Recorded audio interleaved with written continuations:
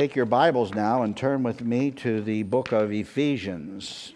Ephesians, as we close this morning with some thoughts from the book of Ephesians.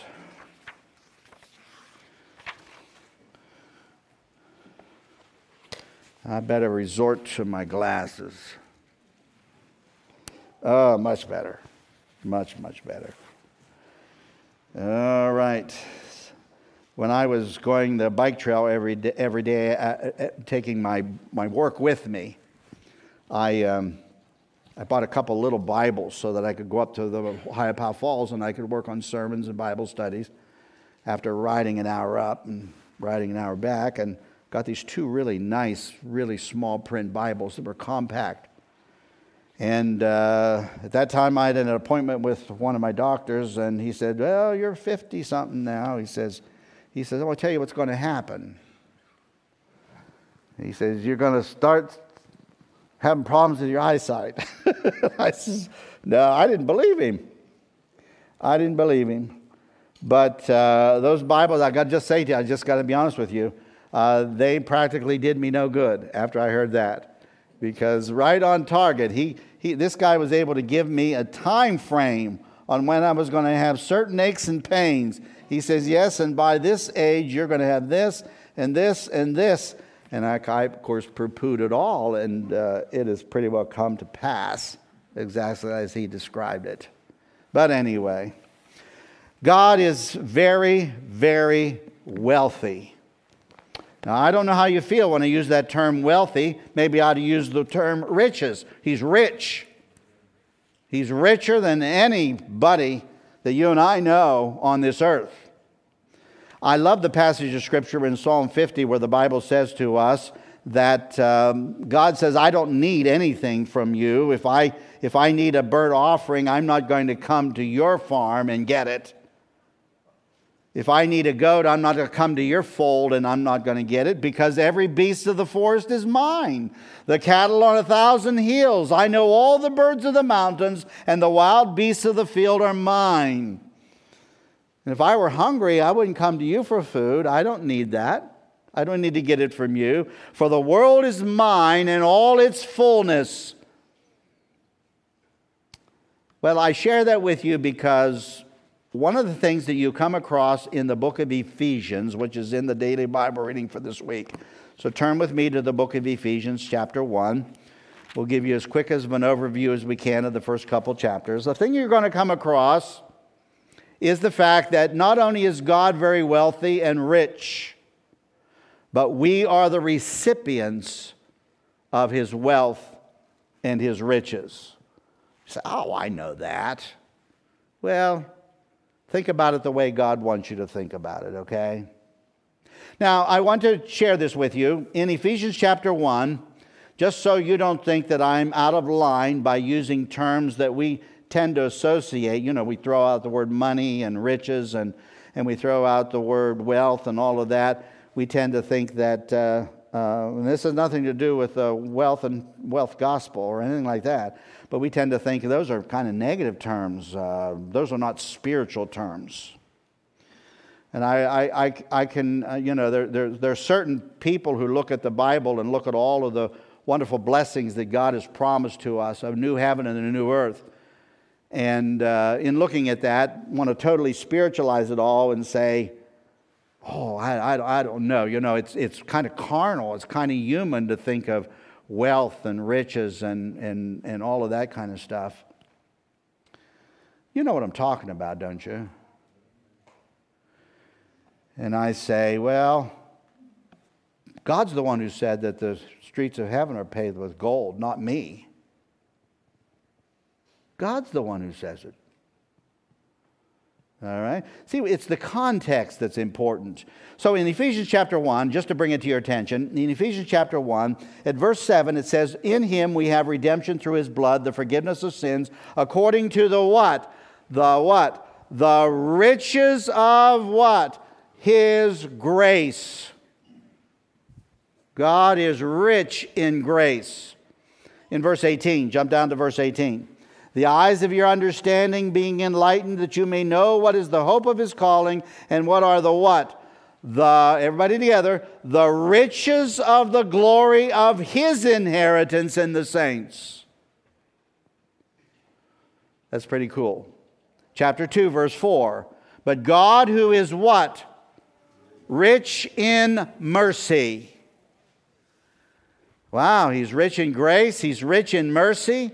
This is good stuff. Verse 7. That in the ages to come he might show the exceeding what? Everybody together.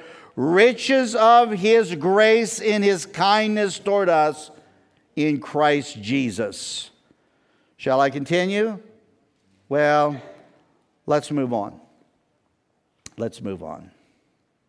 Another word that we come across that kind of is related to that is the word inheritance. If you're reading the daily Bible reading, you'll come across the word inheritance several times in the book of Ephesians. In chapter 1, verse 11, you're going to come across it where it says, in him also we have obtained what? An inheritance. If you've ever been a recipient of an inheritance, it's an exciting thing, even if it's $5. Right? It's exciting just to know that somebody thought about you. Not only that, but you're going to run across the word inheritance in verse 14. The Holy Spirit is the guarantee of what? Our inheritance. Shall we continue? I don't think we need to. Let's go back to verse 1. Ephesians is a very difficult book to digest. For example, let me read the first part of chapter 1. Let's get through the greeting first. Sometimes we forget about the greeting, and they are extremely important because Paul, an apostle of Jesus Christ by the will of God, to the saints who are in Ephesus and faithful in Christ Jesus, grace to you and peace from who? God our Father, and who? The Lord Jesus Christ. Blessed be who? God the Father of who? Our Lord Jesus Christ, who has blessed us with every spiritual blessing in the heavenly places in Christ. Now, I share that with you because when you look at Ephesians chapter 1 and you look at all that God tells us in Ephesians chapter 1, you're going to have to look at what God specifically does, what his functions are. You have to look at what Jesus' functions are, and you have to look at what the Holy Spirit's functions are. All three are God. God is one. Don't ask me to explain it. I would be as smart as God if I could. I think people try to explain too much about God. Accept what the Bible says. The Father, the Son, the Holy Spirit are all fully God, yet different functions. They all love, they all think alike, they all have the same attributes, but there are certain functions that each perform. And so in this passage of Scripture, when I said that this is difficult, I want you to look with me at the first 6 verses, verse 3, 4, 5, 6, 7, and I want you to look at these first few verses for a second, and I want you to see where the period is. Look at first verse 3. Blessed be the God and Father of our Lord Jesus Christ, comma, who has blessed us with every spiritual blessing in the heavenly places in Christ, comma, just as he chose us in him before the foundation of the world, comma, that we should be holy and without blame before him in love, comma, having predestined us to adoption as sons by Jesus Christ to himself, comma, according to the good pleasure of his will, comma, to the praise of the glory of his grace, comma, by which he made us accepted in the beloved. First period. And some older translations may suggest that the sentence really should go on further. Now that's an English teacher's nightmare. How would you like to go to English class and the teacher say, we have a sentence that we want you to look at today, and it is equivalent to 6 verses of Scripture. I don't know about you, but I am not the smartest person in the world and never pretended to be. I was told too often that I wasn't, so I knew it. Not that I wouldn't like to have believed that I was, but I've been put in my place many, many times, and rightfully so. But the thing that I have always thanked the Lord for is this. Lord, I have to really dig into Scripture. I have to read it over and over and over again. I have to study it carefully if I'm going to get anything out of it. I will never be a candidate on, what's that show, Jeopardy? No, is it Jeopardy? What's the show where they have is that what it is? I don't think I'll ever be a candidate on that show. Number one, I can't think that fast. And number two, I don't know that much. But I've always appreciated the fact that I've had to struggle to understand what the Scriptures teach. So I know a little bit about what you got to do with a passage of Scripture like this when you want to try to figure out what it means, you see. You simplify it, you break it down. And since it begins with these words, "Blessed be the God and Father of our Lord Jesus Christ, who has blessed us with every spiritual blessing in the heavenly places," I take that as my cue that this starts with a series of blessings. Now, I'll never exhaust them. Paul doesn't even begin. He gives us a few. But I have a book in my house where I have counted over 250 some spiritual blessings that God gives to us. Now, here's how I break it down. Give you an example of how I break it down. So I'm focused on verse 3, where I realize that God gives to us every spiritual blessing in heavenly places. And then I say, okay, God, if you're the one doing it, I'm going to look for all of the action words to describe what you do. So when I read verse 3 and I go into verse 4, where it says, "Just as He chose us," I say, okay, so God, the first blessing is you start the fountain of blessings. You start the artesian well of blessings. You start it with choosing us. And I don't worry about what's next. Because next He's going to describe for us the reasons behind that, how He did it. He did it before the foundation of the world. He did it out of the good pleasure of His will. But I'm just looking for the action words. And once I go through the action words and understand that God chose me, He predestined me, He made me acceptable, and He redeemed me, and then Jesus redeemed me through His blood. When I go through all of that, I have a better idea of what the passage of Scripture is like. But I don't ignore all the other stuff. I go back. I go back and I look at it. I go back and I look at it.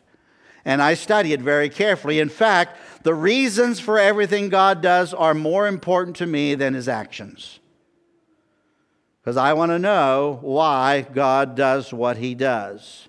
And this is a wonderful passage of Scripture. Every spiritual blessing in heavenly places. Now, don't ignore the reasons. It kind of reminds me, there's another book over here in Philippians chapter 4, verse 13, that has a verse that says, Paul is writing and he says, "I can do all things."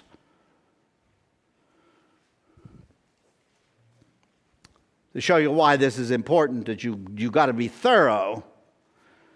There was a preacher, and you've heard this before, I'm sure. In 40-some years, I've shared this before, I'm positive. There was an old preacher who stood up in the pulpit and he addressed the congregation and he said, Philippians chapter 4, verse 13, everybody. And he looked and he read, "I can do all things." And he took his old glasses. He was a gray-haired guy, and he took his glasses off and he put them on the pulpit and he says, "Paul, I challenge you. You can't do all things." The audacity to suggest that you can do all things. Well, it's out of context, right? Because what does the rest of the verse read? Verse 13 says, "I can do all things through Christ who strengthens me." Now, I hope I've not lost anybody at this point. But I know that if I were talking to the world about spiritual blessings, they wouldn't have a clue as to what I'm talking about, because all they're focused on are the physical blessings, you see. All I'm focused on is a warm house, a nice car, a great job, a paycheck, some comforts of relaxation and recreation. These are the things that matter to me. And I know that if this were the focus for unbelievers, people would be scratching their heads. It kind of reminds me of, and we're not too far away from Christmas, so I can use a second illustration from It's a Wonderful Life, where George Bailey was losing it. Anybody watched it? I guess one reason I like that movie is because it's so human. It proves how human we can be. Here's George Bailey, a very kind, generous, compassionate guy who's losing it. He's losing it because he's focusing on the fact that his chips are down. And halfway through the movie, he starts to talk to a guardian angel that has been sent to him. And he asks the guardian angel if he has $8,000. You know the film, right? Everybody knows the film. And the angel says something like, well, we don't use money in heaven. And George Bailey says, well, it sure helps down here. You see, focused on the physical blessings, you see. By the end of the film, as you know, two things show up. A reminder in a note that was written in a book. Remember, no man is a failure who has friends. And the second reminder is when his brother comes in, and his brother says to George, everybody together, the richest man in town. Because the focus changed from the physical blessing to the more important blessings. So I hope we're not losing anybody here. I would think that would not be our case. But here's the thing that amazes me about what Paul says. See, Paul says, he starts outlining these spiritual blessings. He gives us about 3 or 4. There's actually about 17 in there. But 3 or 4 really stand out. And then in verse 15, he says, therefore, I also, after I heard of your faith in the Lord Jesus and your love for all the saints, verse 15, now he's talking about what he's doing now. He says, I don't cease to give thanks for you, making mention of you in my prayers. You see, apparently the Ephesians don't fully understand the spiritual blessings they have. Have you ever been in a situation where you had something and you didn't know you had it, and here you were living in a way that was ignoring the resource that was there for you? Have you ever had that happen to you? The most pitiful situation I ever had was when my family and I were down at Disney World, and we were walking by the monorail there at one of the monorail stations. This was pitiful. And I saw an Asian family there. There was a mother and a dad and several little kids there, and they looked really concerned and really puzzled.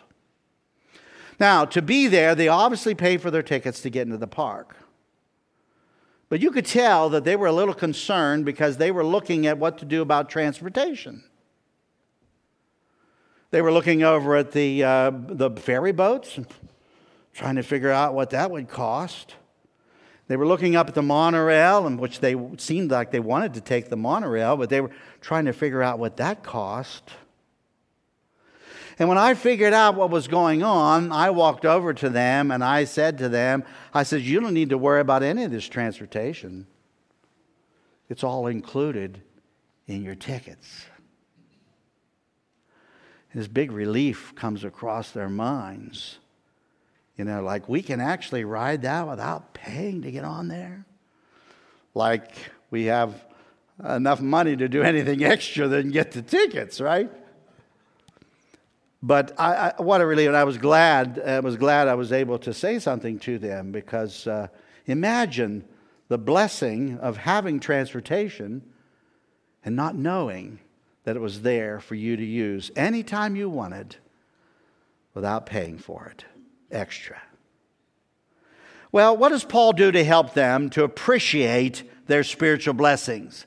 What does he do to get them excited about their spiritual blessings? What does the Apostle Paul do to get them to stay on board with their spiritual blessings? I'm convinced that one of the reasons why a lot of us as believers kind of go by the wayside from time to time, and we get disinterested in our relationship with the Lord, and disinterested in spiritual things, and we stop reading the Bible, and we stop going to church.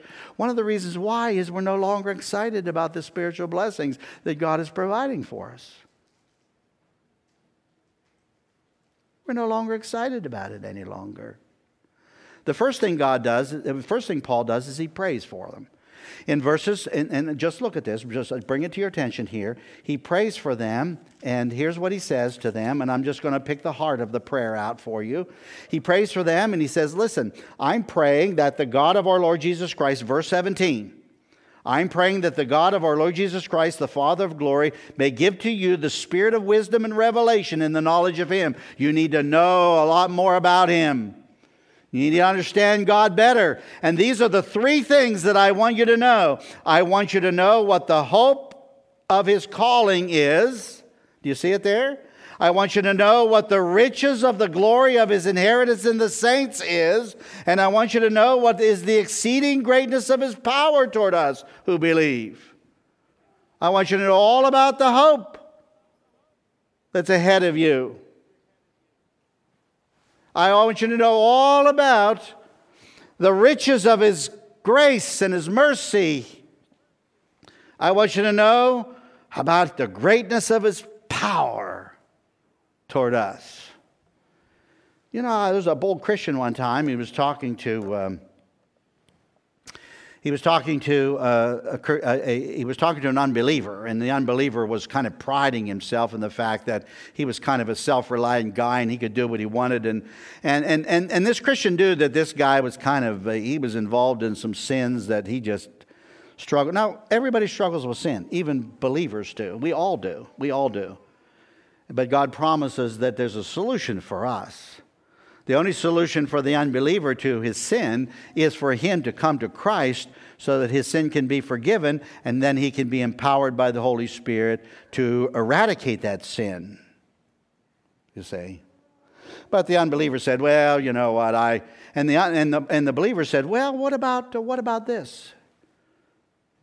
You can't do anything about that. You keep doing it and doing it and doing it and doing it, and you don't have any victory, and you can't do it. He says the difference between you and me is if I want to do that, what you're doing, I can choose to do it. I have to choose to do it. But I have the ability to choose not to do it either. See what I'm saying? I can choose to do it, or I can choose not to. You can't. You can't. You're bound by that. Which leads me to the second thing the Apostle Paul says, the second thing that the Apostle Paul does in order to help them to appreciate the spiritual blessings. I want you to see it, but I'm going to read through this to get to that spot. He says, I want you to know the power of His might, which He worked in Christ. Oh, let me just abbreviate it. What he does in the next three verses, he talks about the power of God in the life of Christ. And all you have to do is look at His resurrection, and you'll say, wow, there's some power there. But then in chapter 2, verse 1, he says, and guess what? He's done the same thing with you. You talk about the power of God. Look at what He's done with you. You've been dead in trespasses and sins, and God has powerfully raised you to spiritual life. You ask someone who's really struggling with an addiction or a sin or a problem, believer or unbeliever, but especially unbelievers who just have no hope, who are without God and without Christ in the world, you ask them how much of a struggle that is, and how much they're bothered by that, and how much they're just agonizing over it, and they'll tell you it's a big issue. It's huge, and I wish I didn't have to deal with it. Second thing the Apostle Paul does is he takes the past, he rehearses he goes back into the past, revisits it with the Ephesians. Look at how he does it in chapter 2, verses 2 and 3. And I got to move pretty quickly here. In which you once, he says, you He made alive who were dead in trespasses and sin, in which you what? Everybody together, you once walked according to the course of this world. according to the prince of the power of the air. Now, all I need to do is read those two sentences and I know what the problem is. In Galatians, he talks about being delivered from this present evil age. In Philippians, he talks about this crooked and perverse generation. In Colossians, he talks about the power of darkness. All of those refer to the same problems. If I am sucked into the course of this world and I'm living my life as if I'm going along with the flow, I am probably under the power of the prince of the air. I'm under the power of darkness, and I will do what verse 3 says. We all once conducted ourselves in the lusts of our flesh, fulfilling the desires of the flesh and of the mind, and were by nature children of wrath, just as the others. So not only do I can't get out of my sin, but I've got this horrible burden over my shoulder telling me that you're going to have to pay for them one day at the judgment.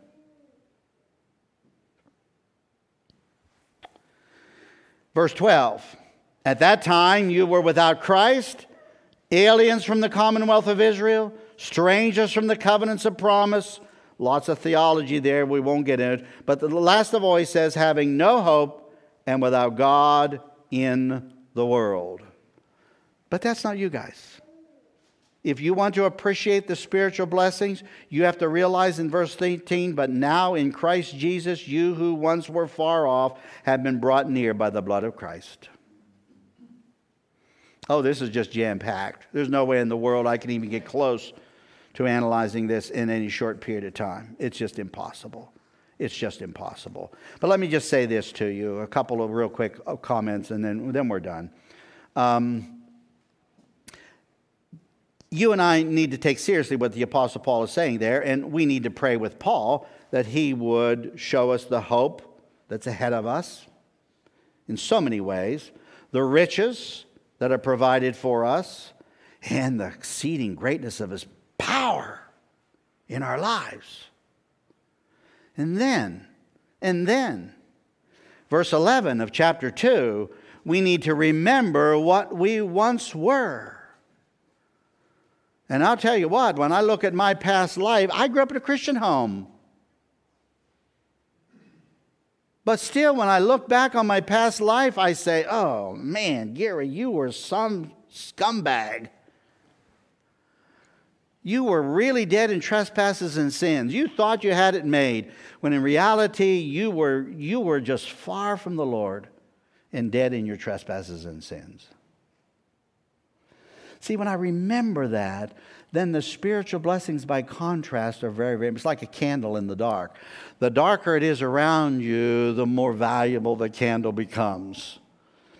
I had a relative whose electricity, they had a flood in the basement, and they turned the electricity off, and I had to go through the house, totally dark. I mean, totally dark. And boy, that little flashlight. That little flashlight really was important and valuable. I appreciated it so much. So much. Well, let me close with a simple illustration here. So that's what we need to do. So the big question is, what do we need to do? We need to know the hope and these other things. And we need to know how. Well, simply just get into the Word. Just as Harold says, just keep reading the Word. Glean those blessings. Color code it. We'll talk about color coding again in the future. I do it from time to time. I have to color code my Bible to get out of it what I need to get out of it. But let me close with this simple illustration. Listen, if you can't get on board with every spiritual blessing out there that God is offering and providing for you, you need to analyze where you are spiritually. In Shelton College, and this is it, I'm just going to give you an illustration, we'll be done. When I was in Shelton College, I went to a Christian liberal arts college. And at that Christian liberal arts college, I mean, I hate to say it, one of the reasons I went there is because it was at Cape May, New Jersey, and then it was 3 years down at Cape Canaveral, and in both cases, the men's dormitory was on the beach. Right on the beach. I know. Shouldn't have been one of my motivations. I had higher motivations. I had higher motivations. But when you go to a Christian college like that, it's expected that you're going to be part of the Christian service department. And I was in several Christian service departments. And one of the ones that I really liked was beach evangelism. That's where you go out and you go on the beach and you talk to people on the beach who are having all the fun in the world. Right? And one Saturday morning, I believe it was, I got up and I went out to the beach, and I'm walking up the beach, and I see this guy's tent there. He's got his tent there on the beach, and outside his tent are just dozens of beer cans. I guess he would pop one open and drink it and then throw the can out the tent. So I didn't know what condition he was going to be in. He was all by himself. And I walk by the tent and I say something, and he kind of acknowledges me, and here I am sharing the gospel with him, and he says, and then he shuts me down and he says, listen, I would never become a Christian. And I said, you wouldn't?